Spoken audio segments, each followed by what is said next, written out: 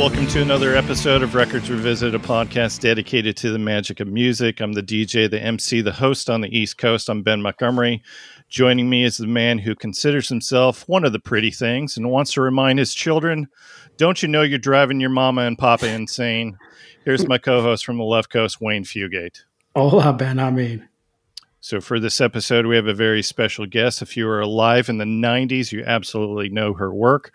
Her most recent record is called A Simple Trick to Happiness, which we're going to talk about. Please welcome to the podcast, Lisa Loeb. Hello. Hello. And last but not least, so he's the host of his own podcast called Who Did It First? He had to join this episode because he reminded me that it was his idea to invite Lisa onto the podcast. So welcome back, Jeff Johnson. Hello. Thanks for having me, Ben. You know you would have been in trouble if I wasn't on this one. I know. I wouldn't have let you live it down. So I appreciate being here. And we weren't about to sideline Wayne for this episode because as soon as we found out the album choice from Lisa, he pretty much told me that he was going to... a pack of diamond dogs couldn't have kept me away. Yeah, exactly. All right, well, we start all of our episodes with the all-important question. Let's start with Wayne. What T-shirt are you wearing? I am wearing the only David Bowie T-shirt that I haven't worn on this podcast. It just says Bowie, and it's him, and he's got some crazy glasses on. This looks like maybe a Thin White Duke era. Fantastic. All right, how about you, Lisa? What T-shirt are you wearing? I have a shirt that I got last September in Japan from one of my favorite designers. I say designer, but she's like a cool designer, not like couture, and she has cool T-shirts, and so she has a lot of different clothes, but the one I'm wearing, it says "Our life is our art," and then underneath that in much smaller letters it says, if being an egomaniac means, I'm reading this upside down on my body right now as I'm talking about tiny type, sans serif, if being an egomaniac means I believe in what I do and in my art or music, then in that respect you can call me that. I believe in what I do and I'll say it. So it's excellent. It's not totally classic Japanese T-shirt, but it's pretty classic and it's very bold, and it reminds people that our life is our art. Love it. All right, Jeff, how about you? What T-shirt are you wearing? I went meta because of the Andy Warhol song on the album. So the triple Elvis picture. I have a Harrison Ford T-shirt. Yes, him as Deckard, him as Indiana Jones, and him as Han Solo. So that's the T-shirt I'm wearing today. Was that the one somebody made recently? I have a friend who was on Facebook who said I needed this Han Solo shirt, so I had it made. I got it a couple of years ago on one of the novelty sites, so I'm not sure. It's been a couple of years since I've had this one, but it has that very Andy Warhol look to it with him standing in that same pose. Yes, that Elvis is. So I love this shirt. Excellent.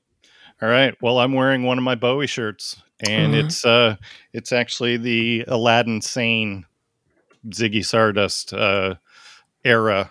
It's one of my favorites. Gosh. Awesome. All right. So last year, Jeff and I were talking about who I should invite onto the podcast. We were kind of brainstorming on, who I needed to bring on, and he adamantly brought your name up a number of times, Lisa. And awesome. I'm a fanboy, although at almost 46, boy seems odd. I tried fan man, but that sounds like a rejected comic book character. So I don't know what that makes me, Lisa. I just have enjoyed your work since I heard it in Reality Bites in 94. Yes. Oh my gosh. Thank you so much. And I have to admit, I kind of lost track of you over the last decade. So it was nice to kind of go back and rediscover some of your records, including some kids records during that time period. Yes, a lot of kids records. They're super fun. They are. Yeah. They're like it's more like family friendly music. I think you guys probably would have the same.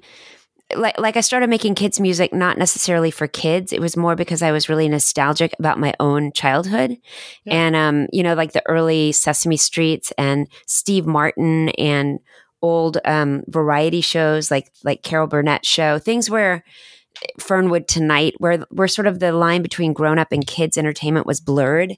And especially a lot of the kids entertainment, specifically Free to Be You and Me and the early Sesame Streets, there was a lot of like parody of grown up stuff. Sorry, my husband just brought me some pizza crusts. I asked for I asked for the pizza crusts if the kids weren't going to eat them. So there's a lot of parody going on back there, and very clever and dry, but funny and sweet and humorous.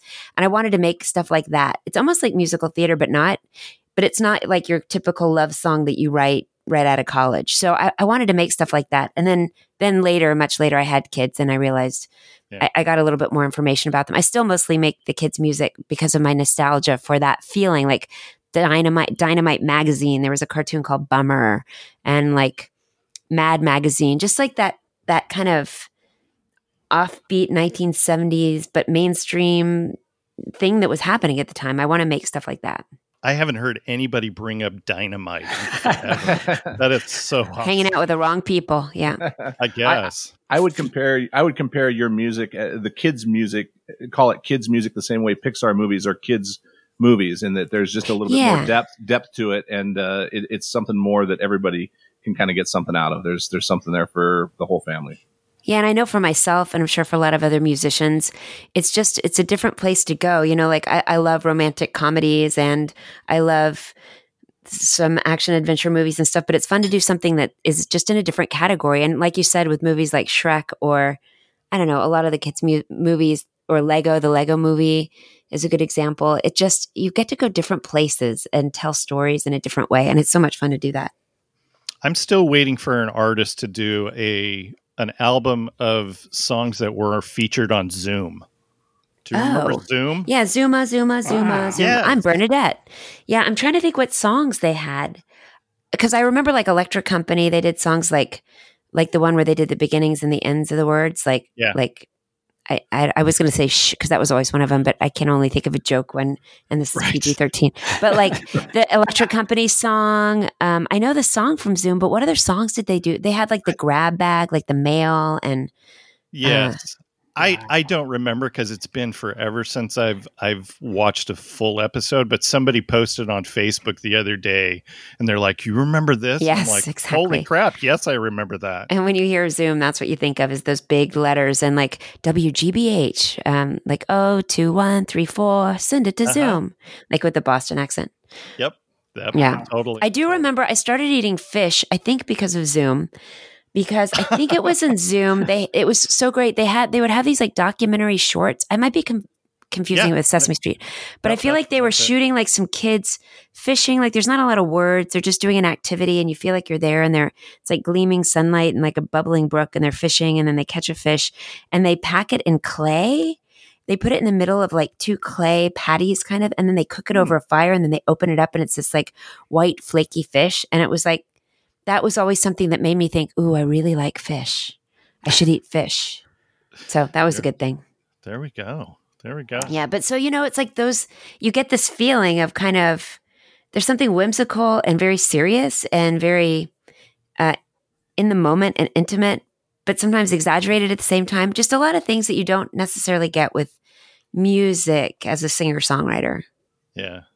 I was listening to one of the records earlier in the week. I got some funny looks from my teenager when I was playing it. And I don't know if I think it was either Father Abraham or Do You Hear Sing Low, or so, that I got the funniest looks. But the children's songs records, those aren't just covers. Like I found myself singing Going Away a few different times this week, which that's yours, right? Yeah, we wrote Going Away, The Disappointing Pancake, songs like Monster Stomp, Opposite Day.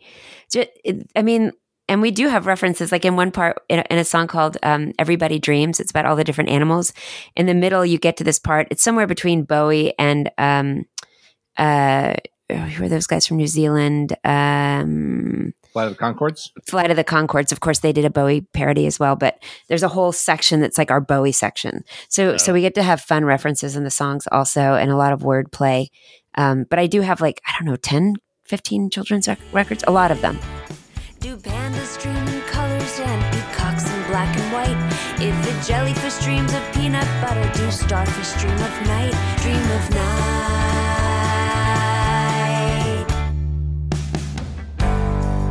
Last night I had this crazy dream.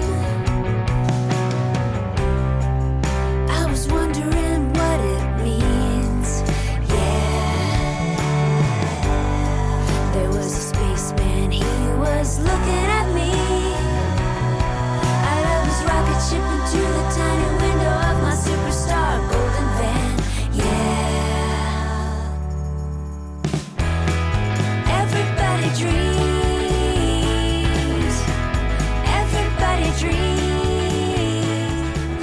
Did you do a John Jacob Jingleheimer Schmidt on one of them? No, but I think I'm working on a new record and I'm thinking about adding that. I'm also thinking about adding Tea for Two with a tap dance solo. I know you're waiting. Nice. You're waiting for that one. We all wanted that. How about Ravioli? Have you done Ravioli? I don't know Ravioli. Oh, that's a Boy Scout song, isn't it, Jeff? Oh, yeah. Yeah. See, that's the thing too. Like you go to Boy Scouts or you go to summer camp and there are these songs that you learn. You might be 4 years old or you might be 15 years old or you might be a counselor or a grown up and you still have this connection to it. It's the weirdest thing. And like, those are the songs that I just love so much. And I love songs with a lot of words or songs that make you want to cry because it's like the last day of camp. It's I love puzzles and I love working with others and trying to puzzle together these songs that mean a lot to us in different ways, whether it's because there's certain values that are important to us, like being kind to others, or respecting others, or trying to create. Like I love this author named Judith Viorst, who you would know. She did Alexander and the No Good, Horrible, Very Bad Day. Oh, yeah. And if you read it now, it's that same exact thing. You read it and it's just a well-written book with really great illustrations. Yes, you start reading it when you're like 4 or 5 years old, but it's still just a really great book. But it does have this certain tone. And to try to get that tone in a song, we did a song called You Have It In You, and it's about going to school for the first day. But it really has that Dynamite Magazine bummer cartoon feeling or the Judith Viorst cartoon feeling where there's a lot of, you hear it also in like some of the Schoolhouse Rock tone, the tone of those things. Just to be able to create that tone is just like a big goal of mine. So. Well, it's paid off. You've won a Grammy for Yes. For at least one of them that I Yes. Know. Exactly. That was very exciting. And you mentioned camp and the songs from camp, and that's one of the things that you've done as well is created you have a foundation, right? The Camp Lisa Foundation. Yes. When I made my record, my second kids record, which is called Camp Lisa, I talked to somebody like a fortune teller, weird. He's not weird, but he's like he reads your sign. I don't even know what it's called. Like that. That's how much I'm into that kind of stuff. But he reads your whatever and tells you things about yourself based on when you're born. Your chakra. What is that? Like your chakra, your cards, your whatever. But he's really nice. We actually have the same birthday, this guy and I. For a while, I was talking to him every year on my birthday. I thought, well, that's kind of a fun thing to do. And he mentioned to me something about an author. Is it the guy who wrote Peter Pan, maybe, who donated all the proceeds from, I think, that book to children, and it inspired me to donate my projects. Any income we make off of the project, any of the proceeds of the record go to send. I wanted us to help children, not just make music for children. And I realized also we wanted to make a TV show. My collaborators and I wanted to make a summer camp TV show so kids could see what it's like to go to summer camp, much like we're talking about Zoom or some of these shows where you would see things and think, oh, I've never been there before. Like you felt really interested by seeing it. And then I realized that we couldn't get a TV show on TV at the time about camp, but B, the best way to experience camp would be for kids to actually go to camp. So we started a foundation to help send kids to camp, kids who would normally not be able to afford to go to summer camp and sleepaway camp. And we work with an organization on the East Coast called Scope, who already knows how to pick really great, safe camps and kids who really need that experience. So so I started the Camp Lisa Foundation to do that, and we still send kids to camp. Not a lot this summer, but in general, we continue to raise money and look out for these kids who get to go to camp and give them an experience that's different from what they've had before. And summer camp is so great. It really helps you become more independent. For some kids, it's the first time they've been really in nature at all. It's not camping; it's still camp, but you get to be a part of a community and learn to be a great leader. And you try things you have never tried. It's really fun. So camp is super important to me. So I was so happy I got to start that foundation, and we continue to try to make it grow. That's very cool. That's great. I always wanted to go to camp because I watch Meatballs. Oh my gosh. I know, right? It took me a while to see Meatballs, but yeah, I mean, there's the full range of camp. It's the whole gamut, the 1970s and early 80s version of camp and all that kind of Meatballs experience. Right. Which is fun though. It's like, it's everything. I love camp. Yeah. So we had Lee Nash of Sixpence None the Richer on an episode last year, and I asked her, so are you sick of questions about Kiss Me? And so are you sick of questions about Stay? No, I am so, as a music fan, we're about to talk about one of my favorite musicians. There are certain things I want to know and certain things I'm interested in. And for certain people, there are certain songs that stand out the most.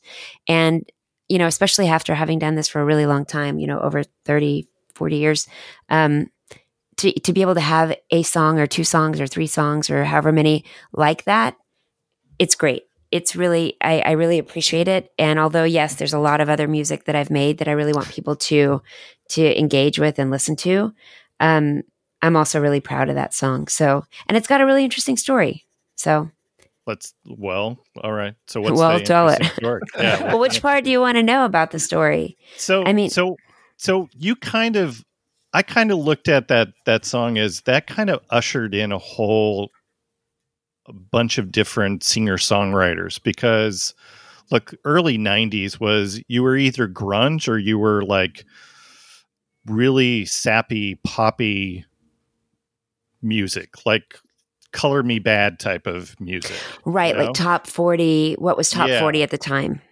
Yeah, yes, exactly. So hearing that song and it having its own really big moment that kind of ushered in, like Sarah McLachlan was already, known, and Indigo Girls were already known, but I felt like it just, exploded from there. Yeah, I think what really happened was a lot of people were already doing music like that. And in retrospect, I think a lot of us were doing all different types of music, even though, and I'm saying us, meaning women, and guys. I mean, there became a big group of musicians like Gin Blossoms, Goo Goo Dolls, although they were more of a hard rock band, punky rock band who got popular for more acoustic ballads, kind of. Yeah, exactly. I think there were a lot of musicians out there doing it. And what happened specifically for the women was that radio stations weren't really playing more than a couple of women at a time. It was like, oh, we can't play you. We're playing Sheryl Crow. Oh, we play Sarah McLachlan. It was like an either or kind of situation. But I think at that time, there was things ebb and flow, and what's popular ebbs and flows. But I think there was that real kind of adult contemporary and pop music happening. Your Mariah Careys and R. Kelly. I don't even know what R. Kelly sounds like, but that name for me is like in there. Big Aerosmith songs, which I love. Like not Jamie's Crying, like Janie's Got a Gun. Jamie's crying is Van Halen. But anyway, I think that people liked hearing these stories and these songs. They had a different tone. They had a different instrumentation and production. I was lucky because my music was different in the context in which it was being heard. So it stood out. Again, it was on pop radio, which was a weird place to be. And I was in a weird place because I came from being an indie. I was a singer-songwriter, but not folk. I felt like I needed to prove that I wasn't folk. I had my band name, so people knew that I was a band, not like a girl with a guitar, even though I was a girl with a guitar, but I was not folk, which is funny because now that's sort of one of my goals is to be, I like the folkness of things. I like telling stories and playing my guitar and singing. But at the time I'm like, no, I listened to Jimi Hendrix and Led Zeppelin and David, can't you hear on David Bowie how there's so much acoustic guitar, or Led Zeppelin, but it's also super rock, or, Queen or anybody, all my heroes, Elton John. But anyway, I think a lot of us were doing that. So I think it just stood out at the time. The music video I made stood out at the time. It was exciting that Ethan Hawke directed it. That was a cool part of the story. It was all done in one take. I wasn't playing acoustic guitar, which was a little hard for me because I had to prove it for many, many years to say, like, I really am a songwriter and I'm really a musician and I've really been doing this for since I was a little kid writing music. I'm not like a pop singer who came out of the air and this is the first thing I've ever done. So that was a little frustrating. But you know what? It really doesn't matter. That it doesn't matter for real audiences. It doesn't matter. What it did matter though for was 1990s critics, music critics. They were so rude at the time. They were like out of control. And in fact, since then, even just in the last 6 months, I've had 2 different prominent music critics apologize to me for the reviews they gave to me because they said it was really out of line. The kind of reviews they gave were really out of line, and they felt they had something to prove, and they were in their early, mid-20s or whatever, and they thought they needed to be snarky, and it was not a fair review. So it's interesting to hear that after the fact. But I feel like otherwise, audiences, they don't, audiences don't care the different types of genre or that's even magnified now. You see people, there's like this new indie quality to super pop music, like, oh, well, I know, these boy bands, or I know Beyonce's music. It's this interesting thing. So really, when it comes down to it, being able to connect to fans and have a song that really connects to people. And it's the, what is it called? Like when people are vegetarians and they have bacon, it's the, what is that called? The something meat, it's the gateway. It's the gateway meet. It's like the song Stay will be like, oh yeah, I'll come to her concert. She had that song from 1994. And then they come to the show and they're like, oh my gosh, I like the Disappointing Pancake and the new songs from your new record. So that's fine. It's the gateway meet. So Stay is like bacon, is what you're saying. Stay is like bacon. It's the gateway meet. It's the thing that people are look forward to. They smell it in the house cooking and they're like, I got to go check that out. Yeah. Yeah. That's how I got there then. I will say also, Stay, like, unlike I wrote a song called I Do years later that was also top 20 on the charts, but I have more of a connection to Stay. It was more of a typical song I would write, which once we get to Bowie, you'll see like just a weird structure, no real chorus, a lot of different perspectives on one situation, which was also unusual in the 90s. I think a lot of the women coming out were Alanis Morissette and other musicians who would write songs that had one very strong through line specific point of view. And I was more like the Woody Allen of girl singer-songwriters, a very neurotic, like, well, what about this? Well, but I could have thought about it that way. Like there's many perspectives in one song, which is very typical for me. And Reality Bites also kind of touched on something at the time, I think, for a lot of people that were that age at the time. And so being included on that put it out to a lot of different ears, I think. Right. And again, even that was unusual because even Ethan Hawke, who was in the movie, and all of our friends in New York who were writers and musicians and artists and playwrights, and we were all hanging out, we were working our butts off. Like we were not slackers. Like that was the farthest thing from us. So it was funny to be sort of representative of the X generation, Generation X, when for us, our generation was really full of people just working really hard to make things and do things and, get them out there. And, one thing, just an aside on Reality Bites that I thought was interesting is it's one of the early things you saw, the Steve Zahn character, the storyline with him in terms of LGBTQ stuff. Yes. That conversation, it was kind of out of left field when it comes up, but it wasn't something that was happening in a lot of films at the time. So it was a little ahead of its time in that way. And then that, of course, ties into like the music video and the song that you have off of your most recent album as well. Yeah. Well, I'm so excited to have a new album out. I've been making so many kids records and I kept meaning to make a grown-up record, and I kept getting sidetracked by TV projects. And I wrote a kids musical with some friends that was off Broadway in New York, a summer camp musical. Just there was one thing after the other. And then, I'm going to make a record to put out with Amazon, Nursery Rhymes, and we're going to make 30 videos for that. Oh, but then Amazon wants another record. Okay, we'll make another kids record and make another, 10 videos. Oh, but we need another Amazon record and another 12 videos. And finally it was like, wait a minute, let's make a grown-up record. So I made a record called A Simple Trick to Happiness. And it came out right before lockdown. It came out right at the end of February. Yeah. Maybe when we should have already been in lockdown and we did not know that. It's really good. I really enjoy it. And I'm glad that you dove back in to doing an adult record as much as I like the other stuff that you've done in terms of family stuff too. But this is a really good record. So thank you so much. Doing the kids music really influenced the grown-up records too, because collaborating with other people I found to be really fun. And so I collaborate on this new record, and also figuring out kind of what are you talking about? And as a grown-up, I know we've all seen a lot of our favorite musicians kind of fall off the deep end when they get to be grown-ups. You're like, oh, why are they writing those terrible songs? They're so boring because they're collaborating, and sometimes it's hard to find your voice when you're collaborating because you're in the middle of your busy life. But for me, I found such great collaborators that we can sit and sort of figure out. I really, really wanted to write something that was personal, which is unusual for me. I started off really trying to write things that were more abstract and, you couldn't tell exactly what I was talking about. But through writing kids music, I realized having a message or having a story was important. And I feel like we did that on this record, and we're able to get that same place of being sort of abstract, but really telling a story and having a lot of variety on the record, and taking it seriously and not being embarrassed that like, this is who I am and this is how old I am. This is what's going on with me. And I think that was also reinforced by being a parent. You know, I'm a parent of 2 kids. Before COVID, we'd all hang out outside the school waiting to go pick up our kids. And all these kind of conversations you realize are so important, that connection to others, hearing each other talk, finding out what's important to the other, what other people are going through, what you're going through.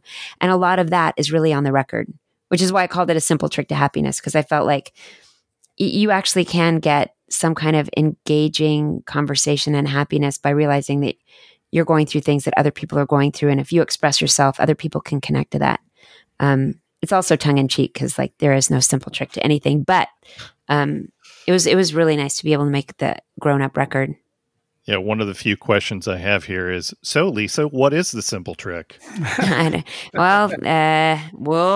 Well, yeah, talking to each other. Question. But like I do have it in my song For the Birch, which is one of the songs on the record, and it's inspired by the idea of a relative who grew up in the early 1900s.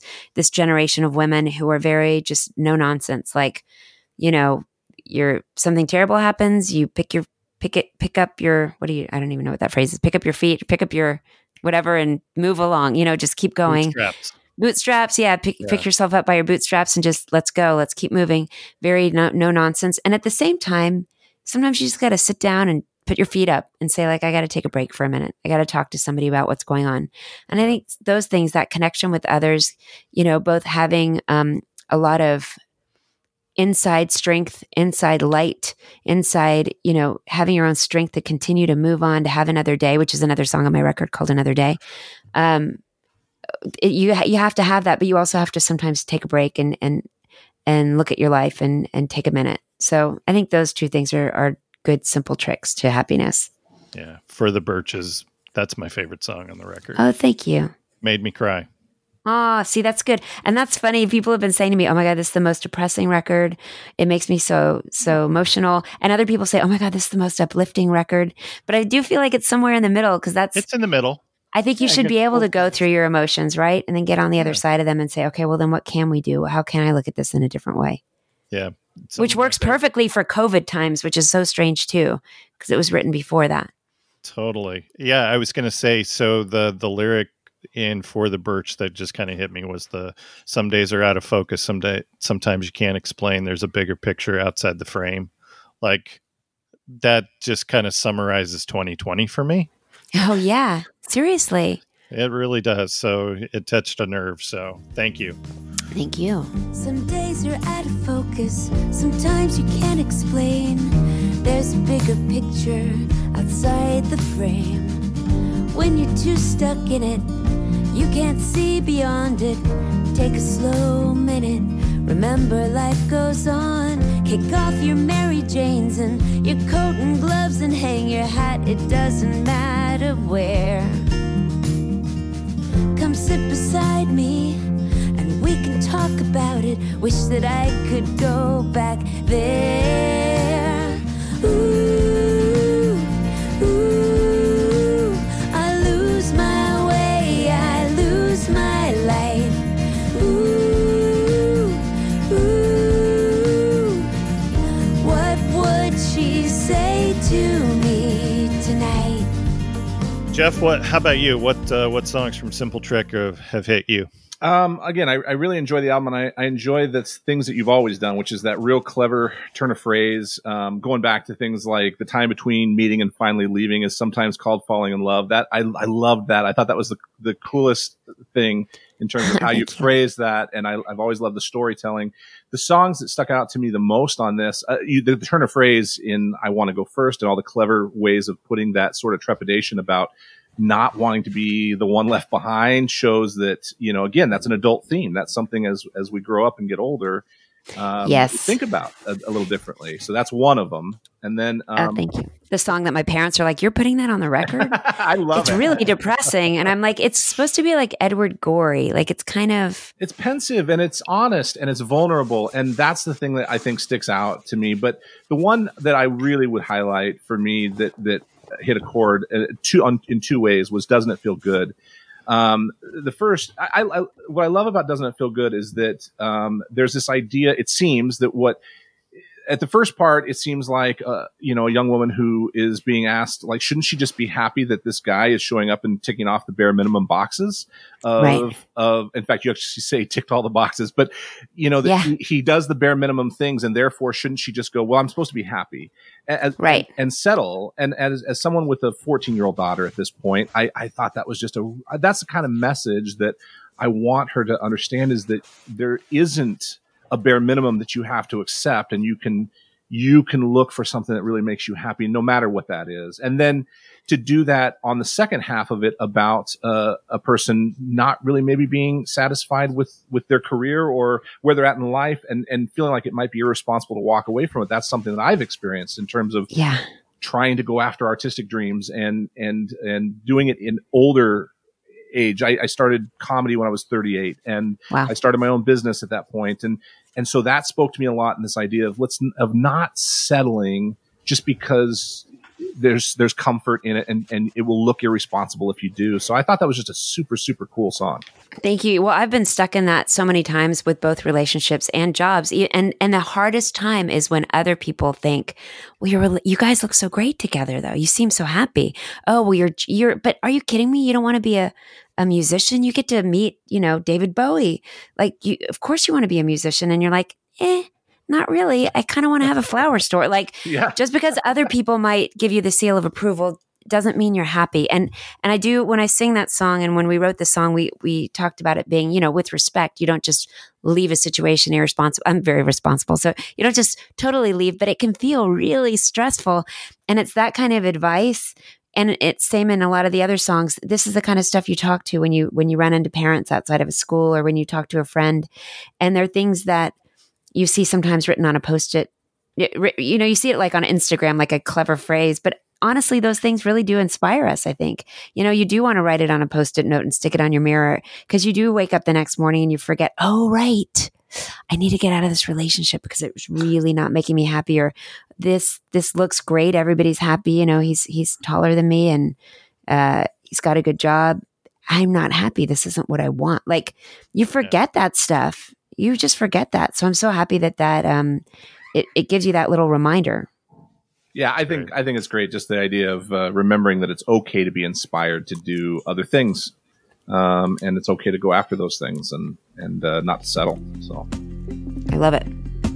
I've got a job. It pays really well. Shouldn't I be happy? It looks good on paper and everyone's proud. I got what I wanted, so why am I feeling this way? Am I living the dream or just falling asleep? It's so hard to leave, but it's getting much harder to stay. Well, you can walk away, walk away, walk away. And doesn't it feel good until you take a step, then you'll never know. Yeah, you can walk away, walk away, walk away. And doesn't it feel good until you take a step, then Wayne, haven't heard from you much. Wayne's listening to the record right now. No, I was already listening. Wayne shines in the second half of all of our I get caught listening. I get caught listening to the interviews. That's why it's great when Jeff is here, because he asks all the questions that I wish I would have asked. But no, I love the wide range of emotion on the record. Like you said, it's like being a human being. I really love This Is My Life. It makes me like run around the house singing into a trophy. I'm just like, it's that kind of like Katrina and the Waves, walking on sunshine. You can't just help but sing it. That's crazy you said that, because when I made the record with my friends, I was saying to them, I want these songs to travel with you throughout the day. Kind of like when you listen to, and I literally would say, Walking on Sunshine by Katrina and the Waves. You happen to listen to it. It comes on a playlist. I don't know if anyone, I haven't listened to it on purpose for a while, but when you do hear it, you feel like it changes your whole emotional landscape. It's so weird. And I was like, I want these songs to be with us like that. They don't all have to be upbeat and happy, but I want them to be like that. And so it's funny that you raised that exact song. And that song is funny too, because for me, I reference the Monkees in there. I don't know if you'll be able to hear it. Well, you might now if you hear it, but in the chorus, I wanted the verses to feel like the band Spoon. I love Spoon. Just that really tight, like kind of like dum dum dum dum. You know, they always have that like something's about to happen, suspense, tight but robust suspense. And then it bursts into these choruses, which I was my co-producer, I think, was getting a little nutso with me having this reference, but I was getting I'm obsessed with the Monkees. Randy Scouse Git, this song called Randy Scouse Git, and they have this chorus, and it's just everything super compressed and the hi-hats and the cymbals are all like swishing around sounding, and it just sounds like mayhem, almost like something out of like the Muppets, like Animal playing drums, or the song by Fleetwood Mac, Tusk. You know how it just has this kind of like everything falling apart. So I really, really wanted it to sound like that Monkey song, Randy Scouse Git. So if you ever hear that song, you'll know what I'm talking about. And what I love is you reference the Monkees, and that's the reason that David Bowie had to change his name, was because of Davy Jones, who's so cute. But the other song I loved is most of all, because I love that it's I love when you take, like, you have a certain amount of things to say and the measure is still the same size, but you speed up and try to jam it in there, and it gives it this it gives it this, I don't know, this whimsical, I mean, it makes it seem funny, but yet the song is about missing somebody, and so there's a serious part to it, but yet it's not too serious. It's also fun. Thank you so much. Well, I wrote that with a guy named Kevin Rhodes, KS Rhodes. We wrote that and the song Wonder, which is the last song. We had gotten together to write kind of a classic standard song, because I thought I was going to maybe do a classic standards type of record. And we wrote the song Wonder, which does sound like an old-timey song. And we wrote most of all together. And I love that because I'm sort of obsessed with the quotidien, like the very daily, everyday kind of stuff, like a tuna fish sandwich or like a, you know, the kind of those details that are in the song most of all.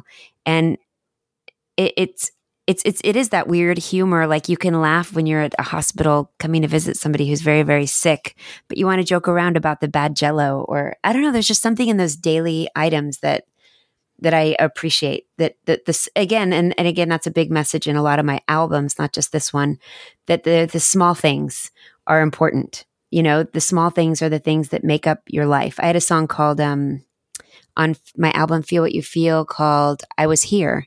And I want people to recognize that you don't have to have a big famous life, you know, like your grandmother's dining room table chairs, and that little phrase that your father always says, and the notebook that you loved in 5th grade. All those things make up your life. Like, that's okay. That's special. You don't want the small things to get in the way, but you still want, like, all those small things. That's your history. That's your life, you know? Yeah. Beautifully said. Beautiful. All right. One of the things. Sorry, can I just do one other question? Sorry, I guess so. Yes, I know. So one of the things I noticed in terms of looking at, I always like to look up things like Setlist FM, and according to Setlist, you have never really been that prolific at touring. Like, this never, and I wonder, is that because there's a lot of things not on there, or is that something specific? Because I was at a boat. On a boat with you in Puget Sound in oh my gosh, 98, I think, or something like that. And I can't find any record of it. I can, my wife and I were on that, and there's no record anywhere. So I don't know. Did you do a lot of shows that wouldn't end up there? Or? Yeah, I think I did a lot of radio shows, which might not be on there. Yeah. Especially when records came out, or when you have a song on the charts, especially in the 90s and early 2000s, there was a lot of radio shows and promotional things. Also, I made 2 different TV shows. And during that time, I wasn't touring as much. Once I realized I needed to stop being so busy all the time, because I'm always doing 7,000 things ever since I was a kid, I needed to slow down so that I could focus on my life, not just my career. Yeah. And so I stopped doing as much touring. And then as a mom, I tour a lot for a mom, and I tour very little for a musician. You know, like for, you know, doing 30 shows or 35 shows or 40 shows in a year, it's a lot to leave for 3 days, 5 days, 2 days. I don't leave for more than a week unless I'm something really, really like going to Japan or Australia. Yeah. So it's a lot. And in fact, I was hoping this summer that my kids were going to go to sleepaway camp, because I was going to see it as a time where I could actually do like half of the year of shows, like in 2 weeks, just jam them in. So I think that's part of it. And also the TV thing is really, I kept having these opportunities like, oh, we'll shoot a show for Food Network. And we ended up doing 10 episodes. And then you're working on it for like a year and you aren't touring, but then you think, well, we'll reach more people by being on TV and then we'll have more opportunities. And sometimes that works and sometimes it doesn't. And so now I'm not in a position where I'm doing t-shirt tours, where you're out for that long list. I call them t-shirt tours, where you have that long list on the back of those t-shirts. It just doesn't make sense to do that for me as a mom, and definitely not during COVID. But so I just have to pick and choose. And there's certain cities we return to a lot. But again, yeah, there are a lot of things that aren't there, special events, radio shows, things like that. Well, if you ever want to do a backyard show, I've thrown this out a couple of times on Ben's podcast, but I have a great Santa Clarita Nobody's backyard. taking you up. Not yet. Where are you? You're in Santa Cruz? Santa Clarita. Yeah. And here's the other thing. Money. Yeah. There's a lot of, it's become an important thing. Like when I make decisions about what I'm doing or what I'm not doing, we really have to look at the financial side of it, because it costs money to play, to leave my house, to get childcare, but to drive to Santa Clarita and play a show, if people want to pay money to come back to the backyard, and then we could do it with no sound system. Because when you get into a sound system, you're talking about, oh, my friend's $400, $600 sound system. And then, oh, well, it's just $1,000 for the guy to come work it. But I want my guy. So maybe he's more like $1,500, right. And then like, oh, well, I have to, drive there. And then it's actually, it's only an hour and a half show, but it takes a day and a half, because, we're actually doing it at a time where you need to go the night before. It's like it gets into this whole logistical thing. But that's a great idea. I would love to be able to do home concerts. Right now, it'd have to be very few people, very far away from each other. Yeah, of course. Right. How is that? But I'm doing shows from home. Like I'm performing the entire my Tales record twice on September the 26th, I think. We're getting the announcement out, and I'm doing one earlier in the day because I have a lot of fans in England. And I'm doing one at 6 in the evening because I have a lot of fans in the US and in Japan and Australia. So we're doing 2 full tours, and people can support me and pay money to come see me on a sliding scale. And those things have been great. In addition to all the other free concerts I was doing for a while online. So there's other ways that musicians are getting out there and playing concerts and playing requests and chatting. It's been really, really fun. Yeah. Very cool. All right. So let's dive into the record that you chose. So tell our listeners what record you chose to revisit. I chose Hunky Dory. And by the way, this is like the worst thing ever to ask me to choose one record. Like I spent so many minutes, and then I said, you know what? I'm not going to overthink this. I'm just going to go with the one that came to my mind first. And then of course I was like, oh, but I should have done Night at the Opera. Oh, but I should have done Olivia Newton-John, Totally Hot. Oh, but I should have done the Beatles, Sgt. Pepper. Oh, Elton John. I mean, a million records came to mind, but I stuck with David Bowie, Hunky Dory. There you go. I love it. I just listened to Totally Hot this week. I love that record. I actually have the cassette on my desk right now. I'm looking at the cassette tape. Please don't keep me waiting. I won a lot of records, and there were 3 Olivia Newton-John records included in that record lot. So I've been digging through each of the records and determining whether or not I'm going to keep them or trade them. That's so funny. And my uncle used to have, or my cousin rather, I think of him as an uncle because he's like that generation, but he had a music magazine in Texas when I was growing up called Buddy Magazine. And I was a DJ on my high school radio station, and I used to play a lot of local music and rock and new wave and all kind of stuff in the 80s. And he used to give me stacks of promotional records, a lot of them from IRS records. And I used to sit and listen to all of them and pick songs that I thought should go on the radio. And it's very cool. Very awesome. Which ones should go in the trash and which ones look really cool. Yeah, that's kind of what I've been doing. I'm totally keeping Totally Hot, but what was the one from 85? Oh, I don't even know. Soul Kiss? Is that right? I don't know. Yeah, it's not good. I'm not keeping that one. Enough about Olivia Newton-John. Let's talk about David Bowie. So Hunky Dory is the 4th studio album from Bowie. It was released in December 71. First album on RCA Records, which would be his label for, I guess, most of the 70s, right? Which is crazy because I own the CD from RCA Records before Ryko started putting them out. Yeah. Hunky Dory was one of the first CDs I finally broke down and bought when I finally decided I should buy a couple CDs. That was one of the 6.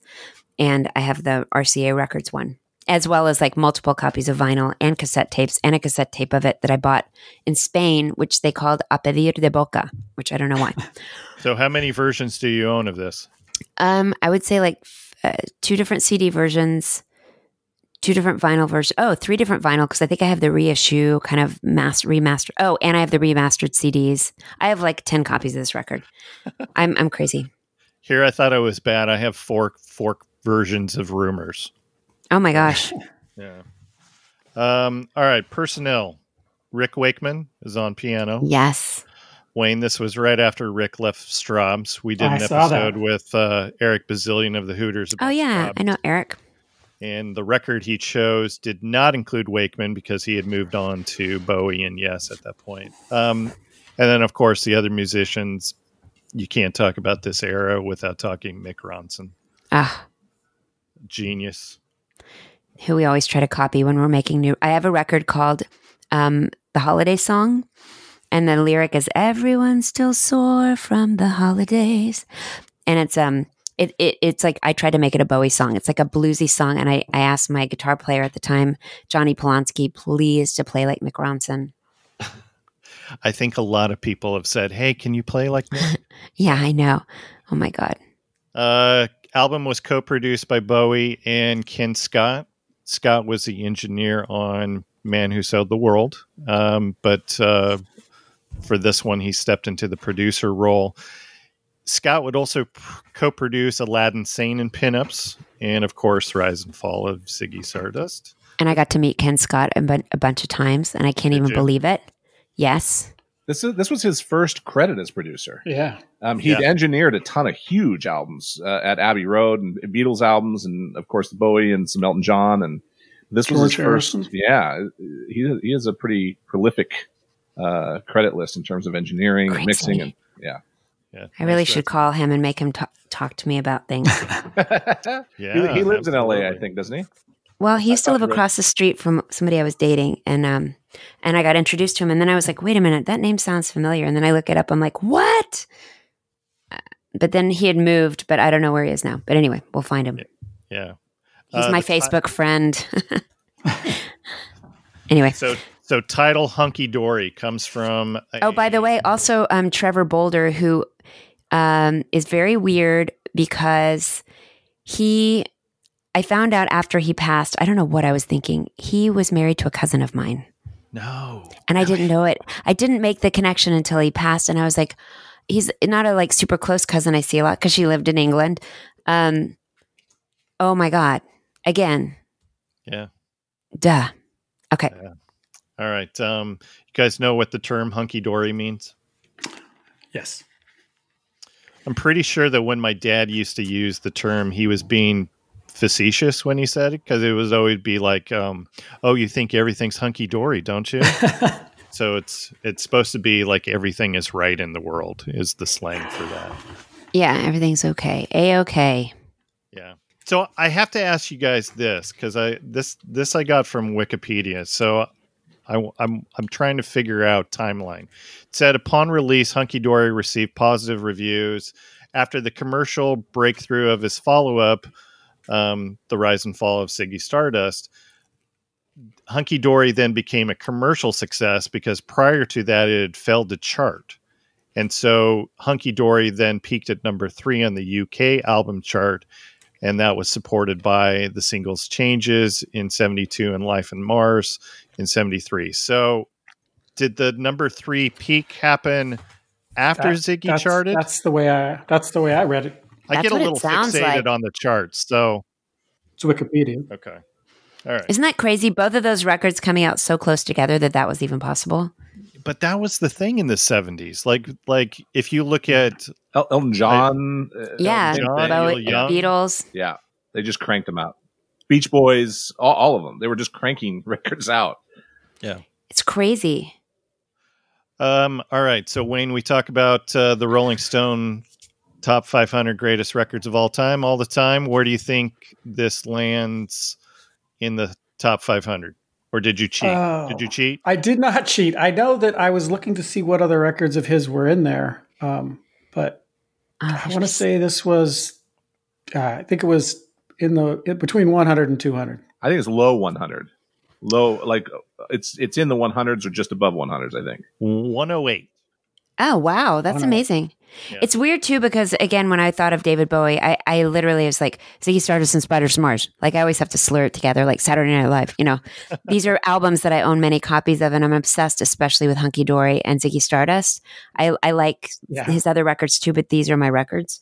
They're so different from each other, though. If this was my list, this would be like 4, 5. Like there's very few things that and in fact, like I've said before, I listen to Hunky Dory every couple weeks. I never go a month without listening to this record. It's just so good. I remember reading a book that I had bought before the internet was around. It was like, it looked like the album cover. It was as big as an album cover. Also, it was a huge square. I think it was a British magazine, a British book. And they talked a lot about the space between the songs. You know, like the transitions between the songs and what you hear between the songs. And I always think about that so much, like the transition between the songs. They're so special on Hunky Dory. We did recently, you know, the three of us did Damn the Torpedoes with Tom Petty. And the thing that I would compare this to is obviously it's not like that album, but it's a similar thing where Damn the Torpedoes became, I think, the launching point where their sound really took off. And I feel like the same thing is true here, where it's this album that really starts to build what we think of as David Bowie from here on out. I have to disagree though, because his albums are so different from album to album. You know, you do hear that like guitar, and it just changes. So even between this and Ziggy Stardust, like Ziggy Stardust is this, like, I feel like Hunky Dory happens in someone's home, like in England, and it's like an apartment and there's not a lot of furniture, and it's like the early 70s, although it was probably the late 60s. And Ziggy Stardust is like out at the clubs and in these rock clubs and these weird dark places and back alleys. But everything is just so different to me. I guess what's the same is the different, the fact that there's so much variety and things change, and he goes through these huge phases. But I do think you can hear Ziggy Stardust being born. That's what a couple songs. That's what I'm hearing with it. I'm hearing like it feels like he has figured out a voice that's different from the previous albums to this, and it's more of the things that I think more people know of Bowie in terms of just voice. It's not all of his hits. It's not all that. And he definitely reinvents himself all the time, but at the same time, it feels to me like the first album where he was really, really invested in it in a way that he was creating the sound and he was involved in the production and all of that sort of stuff that would be what he ended up doing later as well. Interesting. And I think the Rolling Stone critics, Jeff, probably agree with you, because Rise and Fall of Ziggy Stardust is their 35th top album. So I love that record too. Yeah. I mean, we could just switch and talk about that too. Like, it's so hard to choose. Like, you can't choose. It's funny too, because I think of Tom Petty really as establishing a sound, and he definitely had a little bit of a new wave flair back in the early days, which is what I liked about him. He felt alternative in some weird way, even though he was kind of mainstream rock guy. And as he got older, his music fit in well with the maturity of the production. Sometimes it would get a little too straight because of Jeff Lynne, who I also love for ELO, but he gets that really weird straight acoustic guitar, which makes it kind of adult contemporary sometimes. That chunka, chunka, chunk. It's like, But anyway, I feel like Tom Petty was more of one thing, and it kept getting more honed in. Whereas David Bowie, what honed in on him was his ability to go and just do a completely other thing. And just super charismatic. And theatrical. And has anybody watched the MTV documentary that came out on A&E this week? No. So they showed the extended interview of Mark Goodman, the famous Mark Goodman, yes, David Bowie interview. And like, that's where I wish that we were in 2020, where we could have these really deep conversations where, you know, Bowie just kind of sat there and listened to Mark explain the rationale of why MTV wasn't playing black artists. And he just kind of sat there and he's like, let's see where your point is coming from. I don't really agree with it, but and it was just he just had this charisma about him that just for a guy who grew up in the 80s, during the Let's Dance era, that's what I gravitated to. Like Bowie just had this magnetism. Yeah, he's very poised. Like I got to meet him once, actually at George Martin's studio in England in 1994 or 5. And I couldn't believe it. We didn't have a great long conversation, and I didn't get to ask him all the questions I wanted to about the Bewley Brothers or any of them. We talked about my flight or something, but I loved how he evolved into this person who, he could have totally fallen apart or become this really like wacky guy like Iggy Pop, but he became this very poised, Soho guy, but also interesting, and then not becoming super elite. Like he almost looked like he was going to become this kind of elite Yoko Ono, Soho type of person, New York City person. Yeah. But then he, like you said, like he'd have that conversation with, it was very down to earth, or he was still like just a working artist his whole life. Yeah. Even though he was kind of fancy. Absolutely. Kind of fancy is a great description of Bowie. But you know what I mean? Like he's like, isn't Mick Jagger so fancy? Like he's on a yacht. Yeah. He's like, but he's still like this crazy rock star. Like he's really like, he's idiosyncratic, and he's like a Cheshire cat, and but he's got it together. Like he knows what's going on with his stocks and bonds, but like, but just like Bowie does, but yet I can imagine Bowie disappearing into like an artist studio for the day to like create something, do something. Yeah.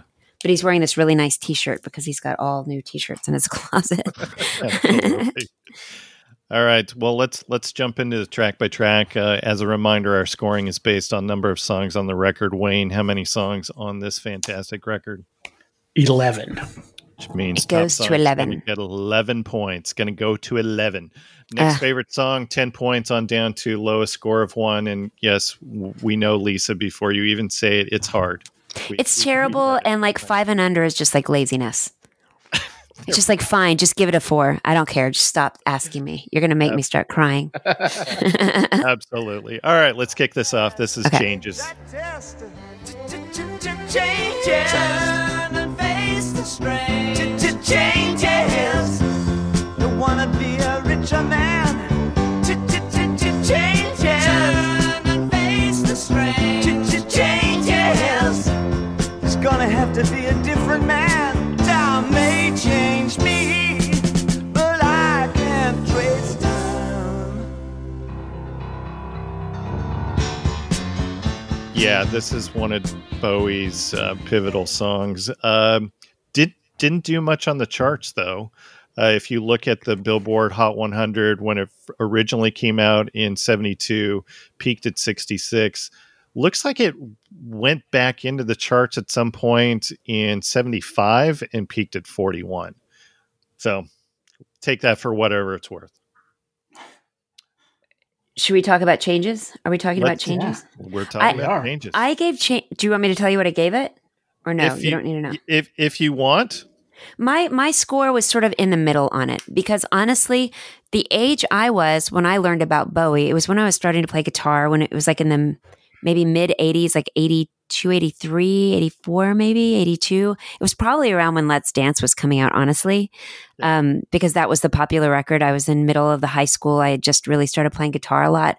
My friends who were guys were in this cover band from another school, and they played Ziggy Stardust, and they showed me how to play it, and they're like, oh, you're not supposed to play it better than us. But then I like bought Ziggy Stardust, and I bought Hunky Dory, and I just got hooked on them. But also at the same time, the best of records were coming out for Bowie. So Changes was one of those songs that kind of was overplayed by the time I even heard the record. Like I already knew it too well. So it didn't get equal billing, which is funny. When I put my Tales record out and Stay had already been out, I put Stay at the very end because I'm like, people already know this song. This record's coming out like months after the song's already popular. I don't want it to distract from the rest of the record. And I feel like Changes, although it definitely sets up the record really well, for me, it's hard to listen to the record because that song stands out to me so much because it already existed in this other very, very popular context. Yeah. So scored a little lower because of overplay? Yes. Yeah. Yeah. Familiarity breeds contempt. to some degree. But yeah, like I said, my first rock and roll record, like I've been listening to David Bowie since I was like 8 years old. My cool uncle came up to visit us. And when he left, he gave me his Changes One Bowie, which was his first compilation. And the third song on it is Changes. Right. And so I've been listening to this song since I was 8 years old, and it's a great song. And I think what I found funny or interesting is that I focused on different parts of this song through different parts of my life. Like when I was younger, initially it's that philosophical question, where he says, time may change me, which actually time will change you, and you can't do anything about it. You can't do anything to time. And then there's obviously the Breakfast Club. It appears at the beginning of Breakfast Club. Oh, really? It was these children that you spit on as they try to change the world. Our valedictorian of our high school class referenced it in her speech. And so then you're in that age where you are those children. And so then you focus on that. But the first verse is really where I am at, or where I've been at most recently in my life, where you look yourself in the mirror and you ask if what people see is who you really are. And there's references to, the things that you've accomplished and acquired, and they don't make you as happy as you assumed that they would, no matter whether it's professionally or intellectually. Anything you've gained, it was supposed to make you as happy as it could be, and it either didn't or it wore off soon. So it's just a very complex song, but I did rate it lower than. And on who else's record would Changes be their third favorite song? Right. Or fourth. I think this is a show-stopping album opener, though. I mean, I think it's just so, and it announces the theme for not only the album compared to what his previous albums were, but also, like we talked about already, his career, in terms of the change is definitely coming. And if you buckle up, because that's exactly what he's going to do throughout the album and through the rest of his career. This one, I know the overplay, but it transcends overplay for me on this particular song. I think it's also strange that to me, when I was always listening to it as a kid, it seemed really like a grown-up-y song, almost like a different person was singing this than who was singing the rest of the record. This person was wise. They had this perspective on life. And then you get into the other songs, and even Kooks, it doesn't feel like that to me. This feels more grown-up-y in some weird way. Mm-hmm. And it is almost the future of him wearing a suit. I see him wearing a suit in this, and the rest of it, he's not wearing a suit. He's wearing like his cover look album with like some sort of wide artist off times. Yes, exactly. But I love the way it starts too, because it has these couple of real kind of ominous and somber piano notes, and then all of a sudden it just starts bouncing and just and it could only work. I think it works best as the first song, especially with that way it starts. It's a great bookend, too, because it creates a very centered and anchored place to go to all these other places from which to go. And I think he knew how important this song was as well. I mean, Wayne, you referenced the compilation albums. They were all Changes One or Changes Bowie or what have you. So I think he recognized how important this song was, even though it may have had a little overplay. So, well, you can't overplay something that sucks. Well, I guess you can to the point that it sucks, but you get this got overplayed because it's a great song. Absolutely. All right. This is my 10. Wayne, your score? 8. Jeff, your score? 9. And Lisa, we already got yours. 6. Right? I'm 6. Right. I also will say one more thing. Changes is a funny song because it's very popular, but it's very hard to play. It's a hard cover to play, which makes it unusual. Like, it's easy to play Ziggy Stardust and Spiders from Mars. It's easy to play that song. But to play Changes, it's unusual. It's really hard. Now that you bring that up, I don't think I've ever heard any artist cover this. It's really hard. It's complicated. Yeah. Okay. All right. Next song is Oh You Pretty Things. Oh, you pretty things. Don't you know you're driving your drivers insane? Oh, you pretty things. Don't you know you're driving your drivers insane? Let me make it plain. just going to defer to you for this because I know this is one of your top scores. Yeah, and I it's almost it's like there's two parts of it. I break the song into two pieces because the chorus always reminds me of, I have three daughters. They're now all in their 30s, but at one time they were all basically in middle school. So they were all at this really young age, and they were starting to listen to music, and they were starting to drive their mamas and their papas crazy. And so there's that when because the chorus is very Beatlesque. It's completely different from the verse.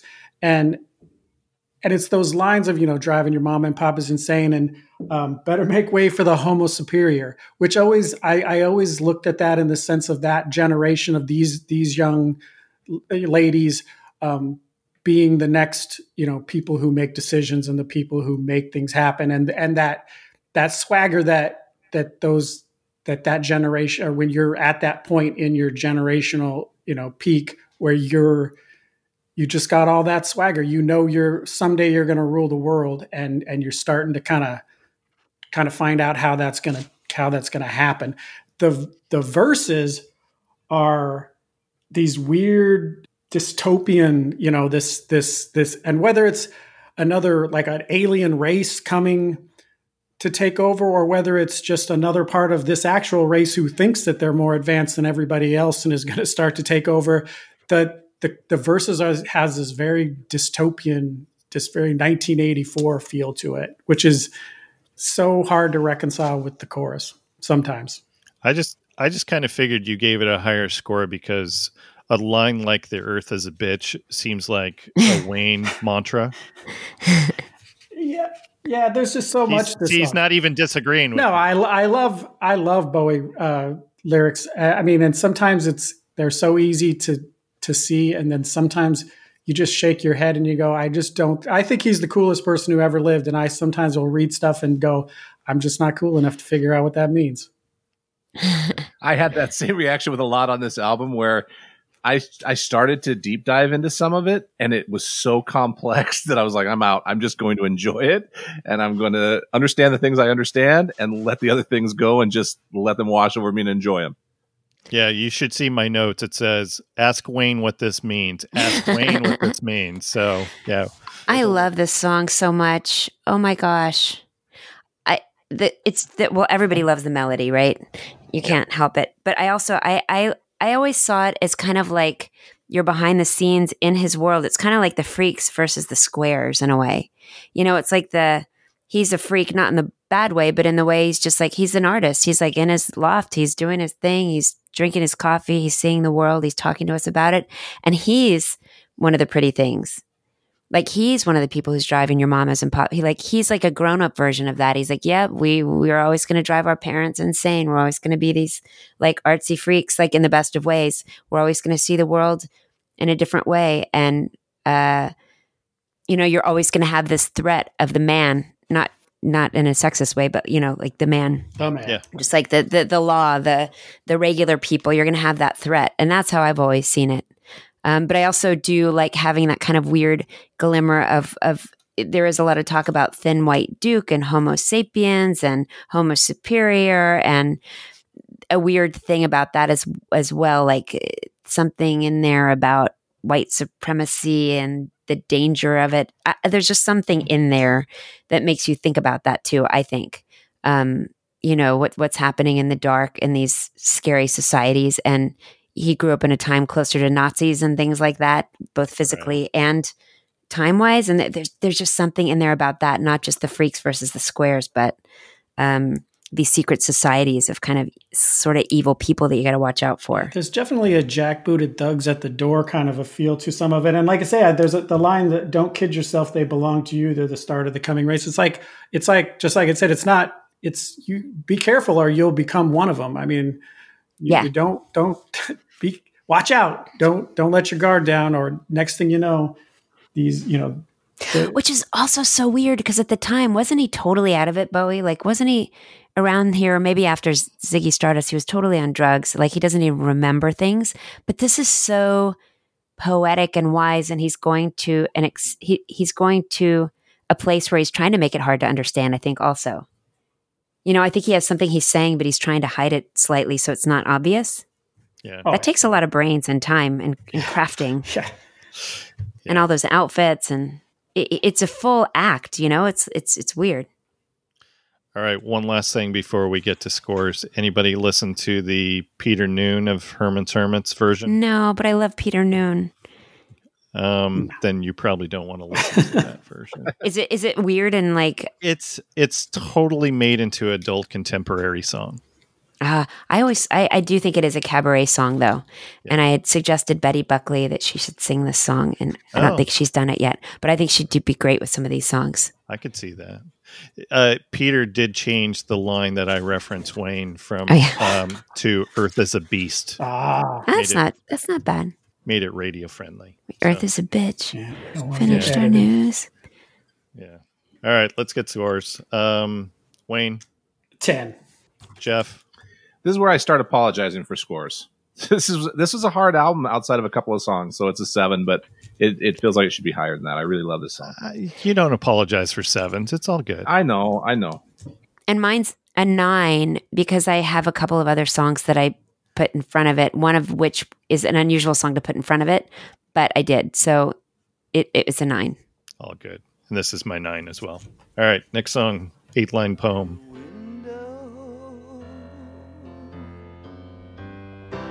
Surveys the prairie of your room.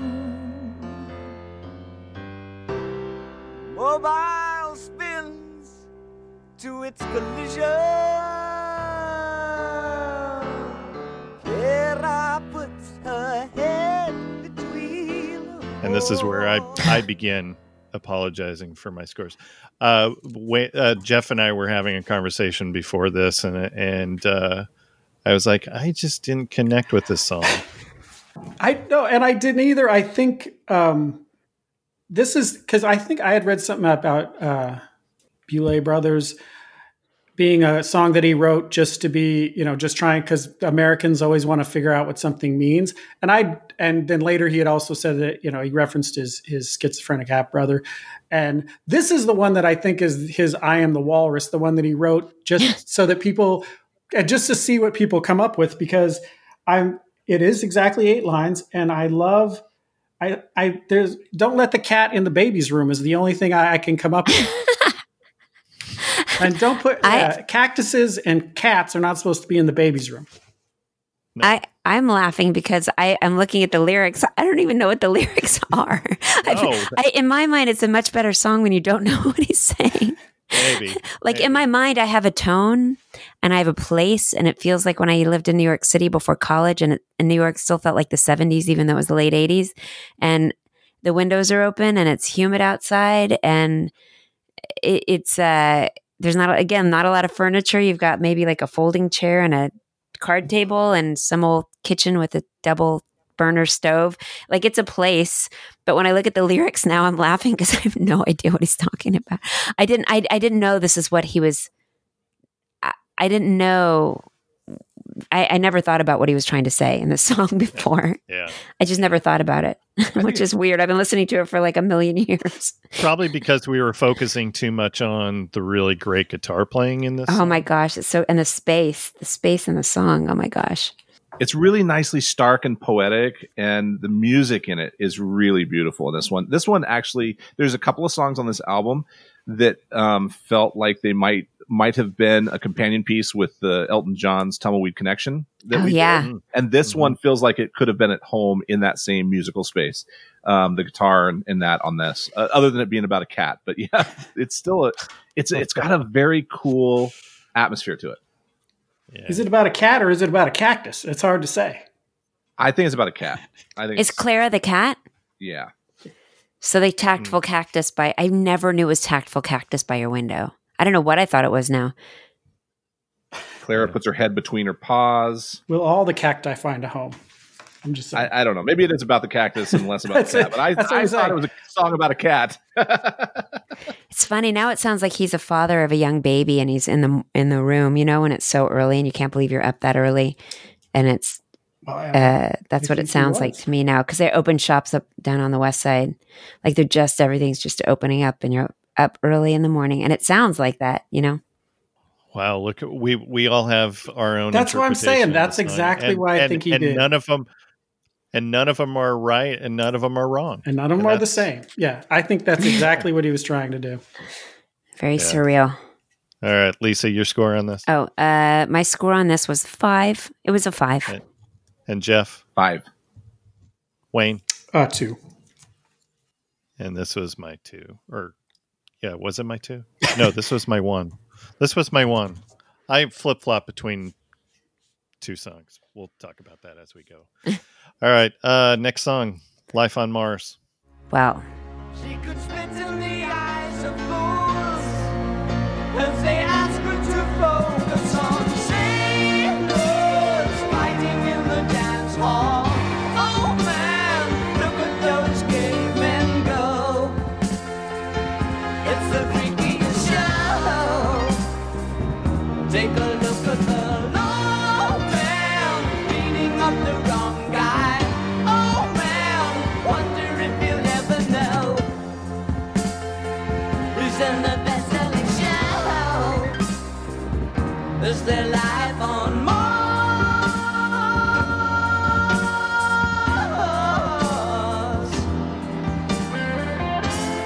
And I'm just going to throw this out there because this doesn't happen very often.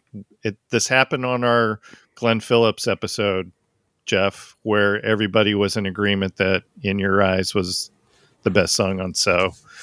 We all agreed that this is the best song. It's the best song. Yeah, and It's magical. It's absolutely magical. It's so good. It's operatic. It's beautiful. Just a great, great song. It's crazy. I mean, and again, you get the politics. You don't exactly know what he's talking about. Every time you listen to it, you think of different things. I do, at least. Even after I read it, I feel like I've read about what it's about, and I still have my own ideas. He, I found a quote from him that I liked about it because I think about different things when I listen to it too. But it says Bowie summed up the song as a sensitive young girl's reaction to the media. In 1997, he added, "I think she finds herself disappointed with reality, that although she's living in the doldrums of reality, she's being told that there's a far greater life somewhere, and she's bitterly disappointed that she doesn't have access to it." Which is, then when you read the lyrics, you're like, that is super cool, because that's all the things, it's all these things that would go by on a movie screen or a TV screen and about, better things somewhere else, but you're stuck in this world. The line that always sticks with me the most, though, even with that, like knowing that it's about things aren't what you expect them to be, and I love the line, "But the film is a saddening bore because I wrote it 10 times or more." It's like, that's life. That's the wisdom there. It always gets me. And that comfort of things aren't perfect, and you're going to try and try again, either as a writer or the actual thing that you wrote. That's how life is. And there's like a comfort level of it. Just like in Changes, there's this kind of like this wise person sitting back and saying, well, this is what life is like. But it's weird because it's this young British guy, It's not like this old man. It's not like, And it's this thoughtful, and it was written as a parody. It was written as a parody of Sinatra's My Way. Right. Which is so, it's just like, who else could write a parody of another song? Something that they're actually kind of annoyed that that's how it went, and that Paul Anka's version is the one that became this thing. And it ends up being so profound on its own. And you don't need that reference at all to have any meaning for it, which is really cool. That's very punk. That's very punk. It is. It's very punk. This one has some really amazing covers. There's an amazing instrumental cover by Trent Reznor and Atticus Ross that they did for the Watchmen score, and it's really powerful in the show.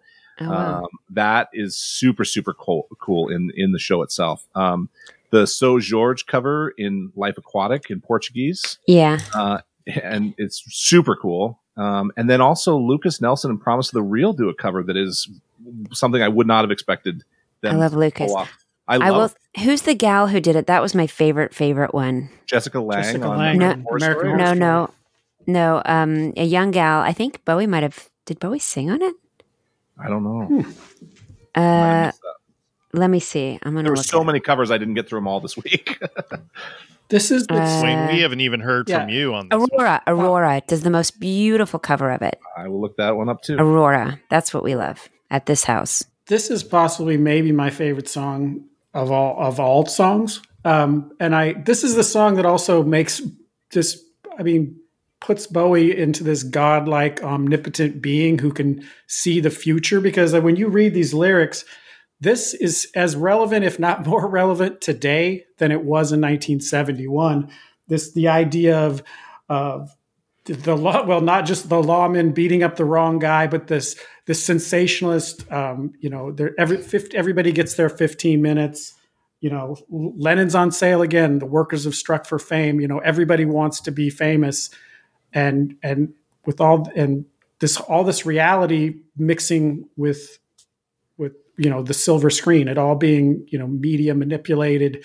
It just every time, and also the way the musically, the way it flows is it starts and just continues to gradually build until it gets to the chorus, and then it just explodes into this epic with this epic nature. This is one of the best songs ever written.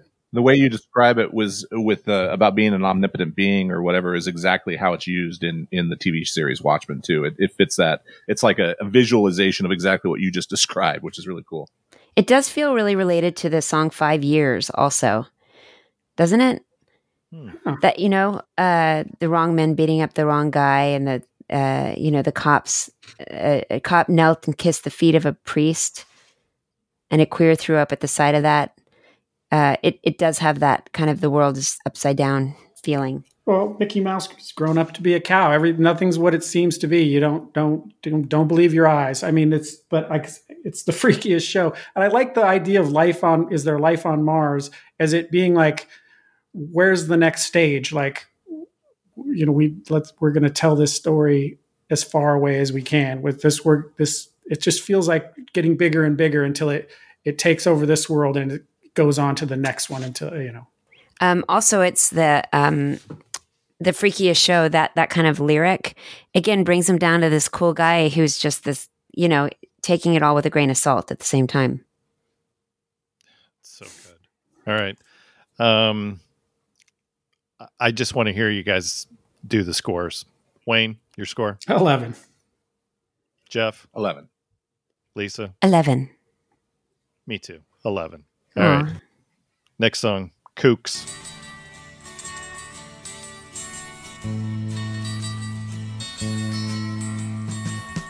Will you stay in a lover's story?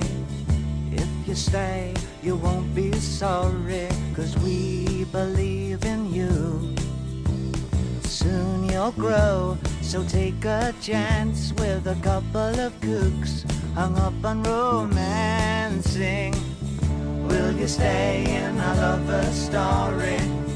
If you stay, you won't be sorry, 'cause we believe in you. Soon you'll grow, so take a chance with a couple of kooks hung up on romancing. And from all the things I read, this song was essentially written for Bowie's soon-to-be-born child. Or just new born. son. Just born, I thought. Just born. Was it just born? Yeah. Okay. He just born. Okay.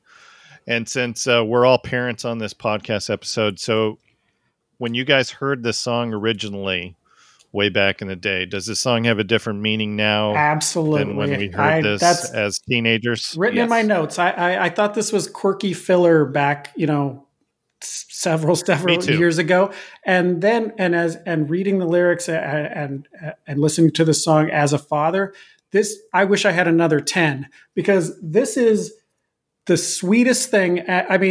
From the coolest guy, this is a sweet. The melody is even very children's television, Mr. Rogers, Sesame Street sing along feel to it. But some of the lines about just the first part where he's like, will you stay? If you say, you won't be sorry. Like it's his choice to come into this family, and describing that they're not normal. We're not like everybody else's parents. But my favorite part is, don't pick fights with bullies or the cads, because I'm not much cop at punching other people's dads. Because the way that comes off is, if you're gonna start fights, make it worth it, because I'm no good at this, but I got your back, kid.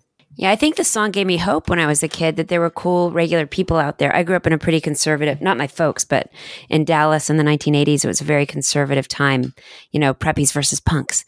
It was like the preppies. And so when I heard this, I was like, there's kind of these ageless, cool people around. And those are the people that I met when I went off to live in New York and went to college and met all these other kind of similar, like-minded people. So to me, it gave me hope when I was a kid, and I did like the variety it added to the album. This wouldn't have scored as high for me years and years ago. It's the same thing Wayne was saying. Reading it as a father, seeing kind of the goofy side of Bowie talking to his son, and that glimpse of him as a dad is so charming. The lyrics are sweet and sentimental.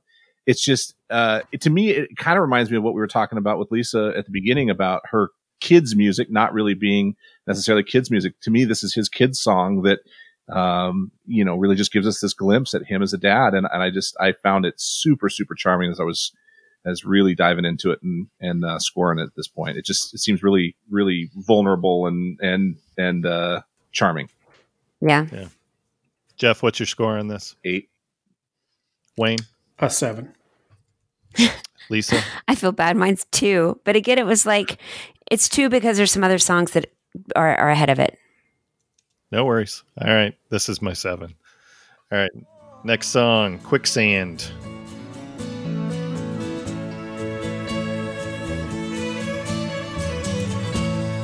Don't believe in yourself.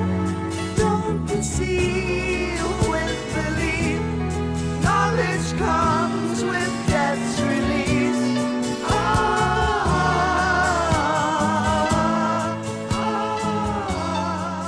And since I have the benefit of seeing everyone's scores ahead of time, Jeff, you like this a little more than the rest of us. Yeah, I love this song. This is the only one that would have been my second. It just, again, this feels like a really vulnerable admission about not having the answers, of being stuck in your own mind and your own thoughts, letting your brain be your own worst enemy.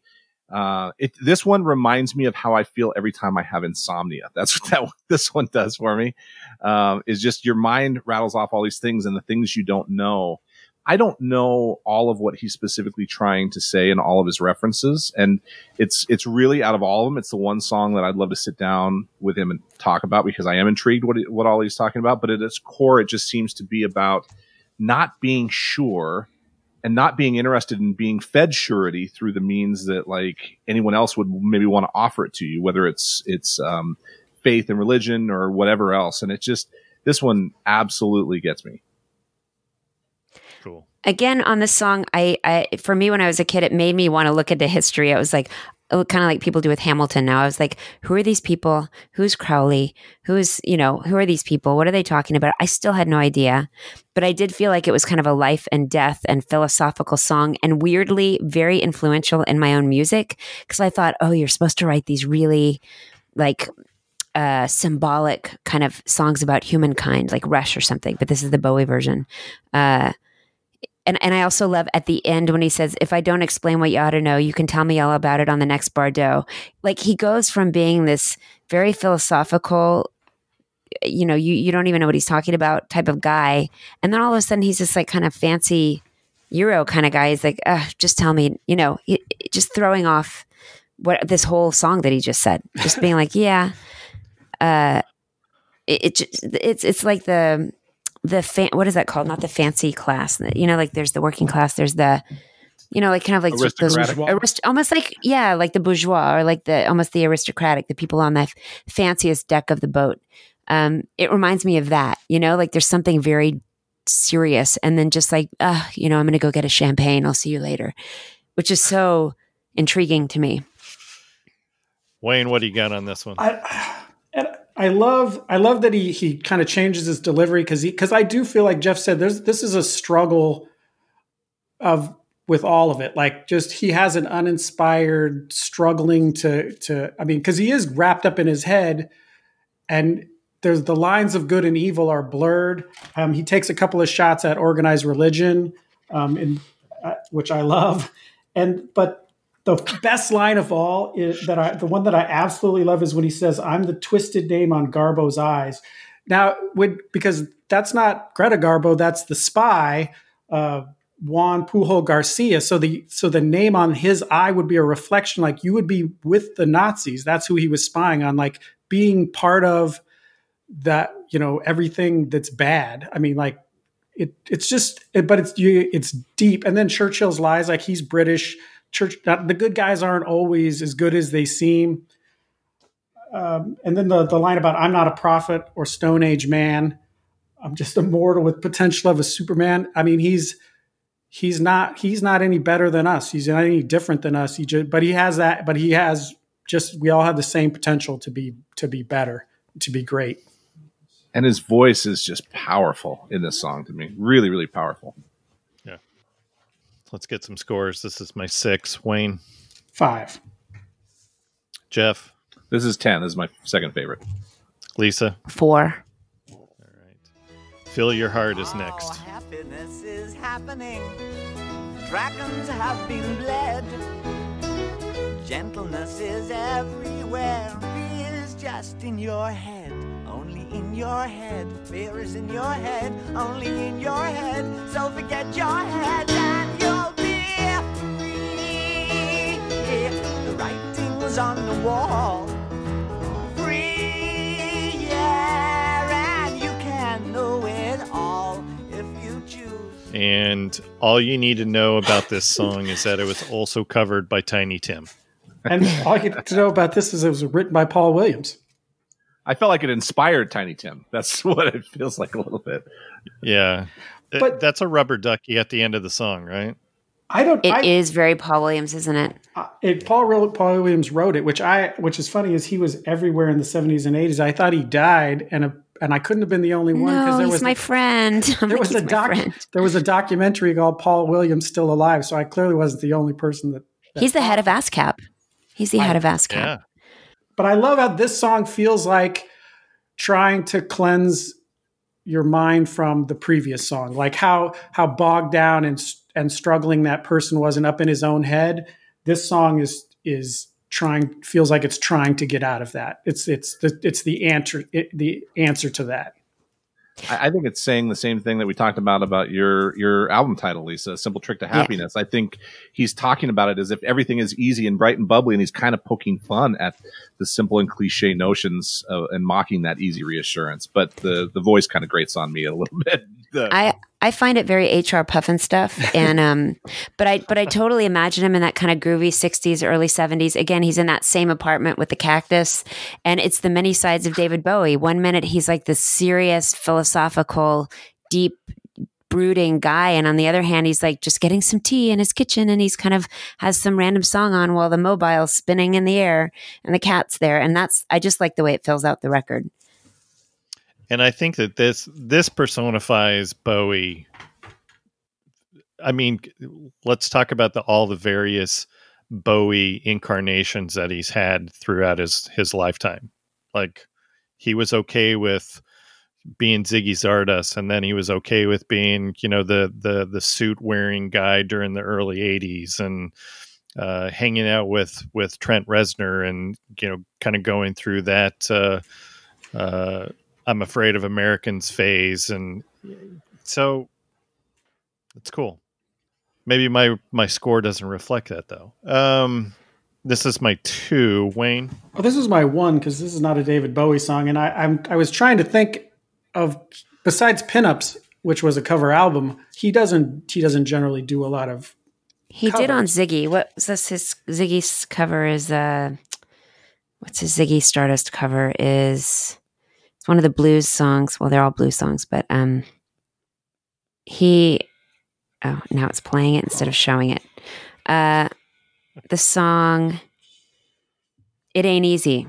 He didn't write It Ain't Easy. Ron Davies. It ain't easy to get to heaven when you're going down. So I like that, though. I like that he throws that in there, and it still kind of feels like him. Yeah. Jeff, what's your score? This is my 1. All right. And then Lisa? 3. Okay. Next song, Andy Warhol. Put you all inside my show. Andy Warhol looks a scream, hang him on my wall. Andy Warhol, silver screen, can't tell them apart at all.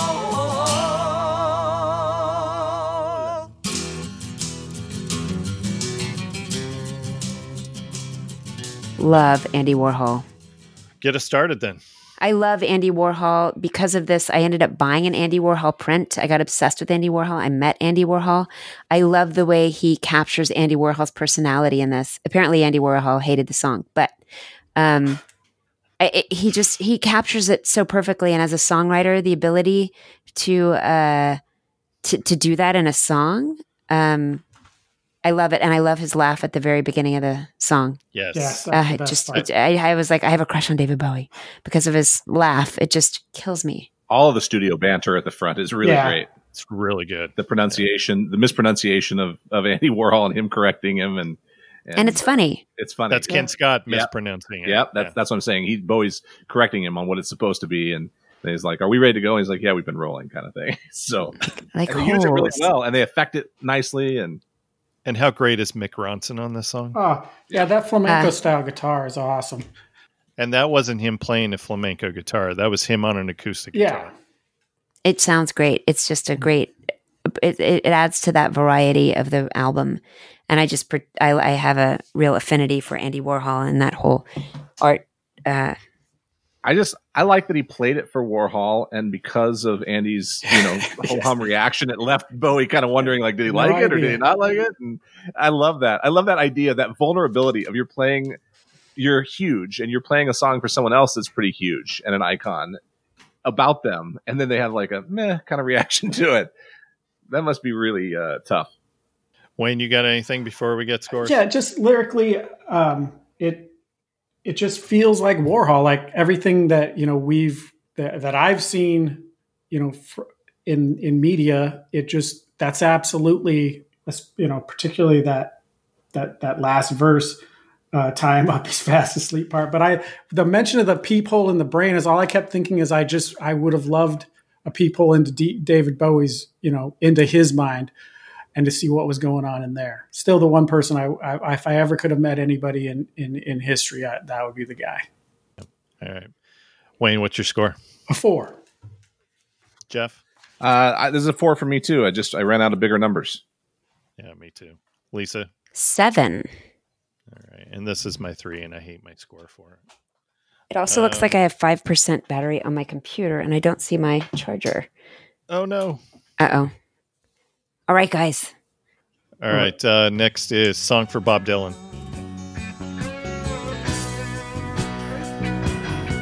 I hear this Robert Zimmerman. I wrote a song for you about a strange young man called Dylan with a voice like sand and glue. Some words had truthful vengeance. They could pin us to the floor. Brought a few more people on and put the fear in a whole lot more. Ah, here she comes, here she comes, here she comes again. I don't love this song. I don't love this song. It goes on and on forever, kind of like a Bob Dylan song. I was never like a huge Bob Dylan fan. Don't be mad at me. And I liked that, again, just like he tried to paint a portrait of Andy Warhol. I liked that the craft of painting a portrait sort of Bob Dylan or referencing Bob Dylan. I've tried to do it a lot after listening to Bowie. I wrote a song about James Taylor years ago when I was in high school because of these songs. I just like the Bowie one better than the Dylan one. And it, like I said, for me, it just goes on forever. I'm always done with it very, very early on. It's interesting in that he does offer another commentary, it feels like, about Dylan not taking an active enough role in calling out the Vietnam War that a few other artists did at the time. And it seems like it's a little more of a poke rather than an affinity like it is with Warhol. And this is the second one for me on the album. That feels I never thought of that. Yeah. The brow of a super brain. It's like Wonderwall. It's like, sorry, it's another song. Never mind. I won't say what it's like, but I love that he's calling him a super brain, And this is another one, the second one, that feels to me like it would have been kind of at home on Tumbleweed Connection. Like it feels similar to some of the stuff on there.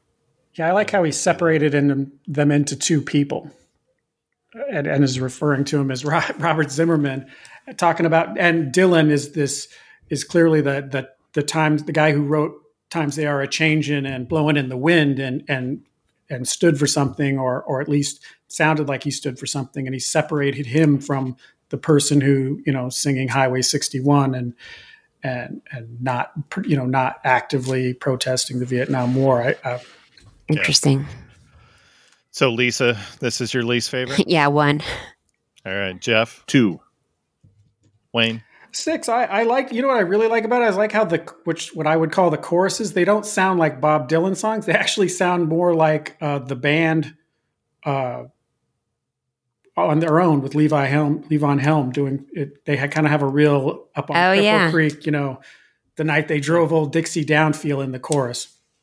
Which is again a Tumbleweed Connection kind of feel. There's a lot of the band on Tumbleweed Connection. That's that same sort of thing. Yep, absolutely. And this is my 4. 4. Lisa, do we need a pause? I was looking for my charger. I think I'm good. I got 4%. We've got 2 songs here. Let's do it. All right. So next song, Queen Bitch.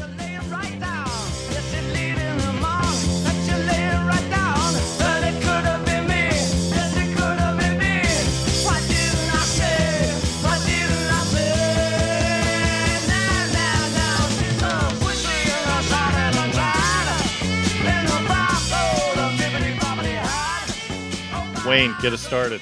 Oh, this song is, this is one of the songs you hear Ziggy Stardust being born on. And it's funny as the Lou Reed part, this is supposedly a tribute to Velvet Underground, more so Lou Reed. And once I heard that, I was like, this is absolutely, I can hear Lou Reed singing this. I mean, he even does something a little nasally with his voice to give it a Lou Reed feel. But I love how even saying that, David Bowie is English, and that second verse about, pushing ahead of the dames and the ambassadors and the queen, like he just can't help but be English. But the third verse, I can just see him laying on a cot in the Chelsea Hotel with a heroin needle hanging out of his arm. He really does capture Lou Reed and what Lou Reed, at least to me, feels and sounds like, his when he's on. That's a great. And I hear kind of the beginnings of Suffragette City coming along. That's what I'm saying. Almost all of glam rock comes out of this. Ian Hunter and Mark Bolan heard this song and decided to start bands. And the Killers. The Killers, I feel like, have a song, one of their popular songs, when he gets to the end and he says, so I lay down a while and I gaze at my hotel wall. That part of that song, the Killers, I swear they have an exact copy of that in one of their songs. I love this song so much. I think it is the Ziggy Stardust coming out, and it is I just like the attitude in it, and it's so visual, and I love it. He's so like sassy and bitchy and like androgynous, and I love the song. Yeah. All right. Lisa, your score? 10. Jeff? 3. I don't have enough high numbers left. I just don't have enough high numbers. I love this song too. It's a great album. That's where I'm stuck. Your scoring makes it hard, Ben. 9. I know. Sorry. And this is my 8. And then let's finish this up. Last song. Pronounce it again for me. Bewley. Lisa, it's the Bewley Brothers. The Bewley Brothers. Bewley Brothers. The world was asleep to our latent fuss. Silence swirl through the streets like the crust of the sun. The Bewley Brothers in our wings that bark, flashing teeth of brass, standing tall in the dark. Oh, and we were gone, hanging out with your 12 men. We were so turned on. Oh my gosh, this song kills me. I am a puzzler, and I love trying to figure out what he's talking about. And I loved back in the day trying to read up on what it could be about. And I was in Spain a few years after I started listening to this when I was in high school, and the cathedral floor, the grim face on the cathedral floor, and all that stuff. I could see it. I don't know what he's talking about, but it's in that kind of medieval Spain. Yes. I have no idea, but I love it so much. And it's beautiful. The acoustic guitar, just the chords make me cry. I love it. My notes here say, I don't know what he's talking about. Don't care. And I'm going to guess that this is going to be Wayne's first song that he gets stumped on. It's not that I'm stumped though. It's because, but one thing that put it into context was he has a half brother that suffers from schizophrenia. And when I was listening to it over and over, and I don't want to figure it out exactly. And I think, but I do feel from some of the instances, feel like, I think it's from his half brother's perspective. I feel like David Bowie was the kind of guy who wanted not so much to figure people out, but to get inside their head and see what they're seeing, just because he was David Bowie and he wanted to see he wanted to see different things. And so there's parts about, right, especially the parts right around where he says the Bewley brothers, they feel like events like seen through the eyes of this guy suffering from schizophrenia, and things they did together. One of them even almost feels like, at church, there's something about the grim face on the cathedral wall, like times they went to church together. There's the wings and the wings that bark, flashing the teeth with brass. I just felt like he was trying to get inside his brother's head and to gain some sort of perspective on how he saw life. And especially because I think towards the end, that line about he's chameleon, comedian, Corinthian, and caricature almost feels like talking about David Bowie. Talking about himself. Okay. I love the storytelling of this one, even if I don't know what it's about. It's just an epic song. It's got a little bit of a Pink Floyd quality too. That's a good one. It's got that thing to it, but also it's just very, very Bowie. It's just so cool. Such a cool song. Yeah. All right. Let's get scores. Lisa. 8. Jeff. 6. Wayne. 3. I'm out of big scores. Yeah. And this is my 5. All right.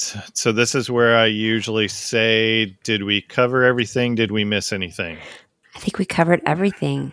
I think we did as best as we can. Yeah, but I'm guessing we missed some things, but that's okay. Of course right? we did. Yeah. With the way that some of these are written, you're definitely missing stuff. But that's okay. That's okay.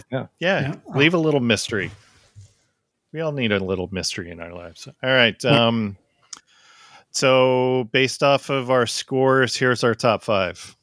Any guesses on number 1? Yes. No, there's Life not. on Mars. No guesses. Oh, You Pretty Things. Average score 8.75. Changes 8.25 is our third, followed by Queen Bitch 7.5, and then last but not least, to round out our top 5 is Quicksand. Okay. That's nice. There are songs that glue the album together that, when you look at them by themselves, it's hard to give them a high number per se, but yeah. It's a great album. Yeah, as a record as a whole, it's the product is, more important than the sum of its parts. It's just all together. It's immense. It's great album. I'm just glad we finally did a Bowie episode, Wayne. Oh. Now I just have to do Ziggy Stardust because now I'm like, but Ziggy Stardust. We'll have you back on. Yeah. Thank you guys so much. I really appreciate it. My battery is saying goodbye. Well, let's wrap this up. So, because we have to have you help us with the outro part. So here we go. So thanks for listening. Please go support the arts. I would tell you to go to a live show, but you know the drill on that. So check out one of their live streaming events. Buy a t-shirt of the band, buy a record, visit a record store, because you can still do that. Just mask up when you do it, all right? We are Records Revisited, and we are... Out. All right. Sorry, I said it first.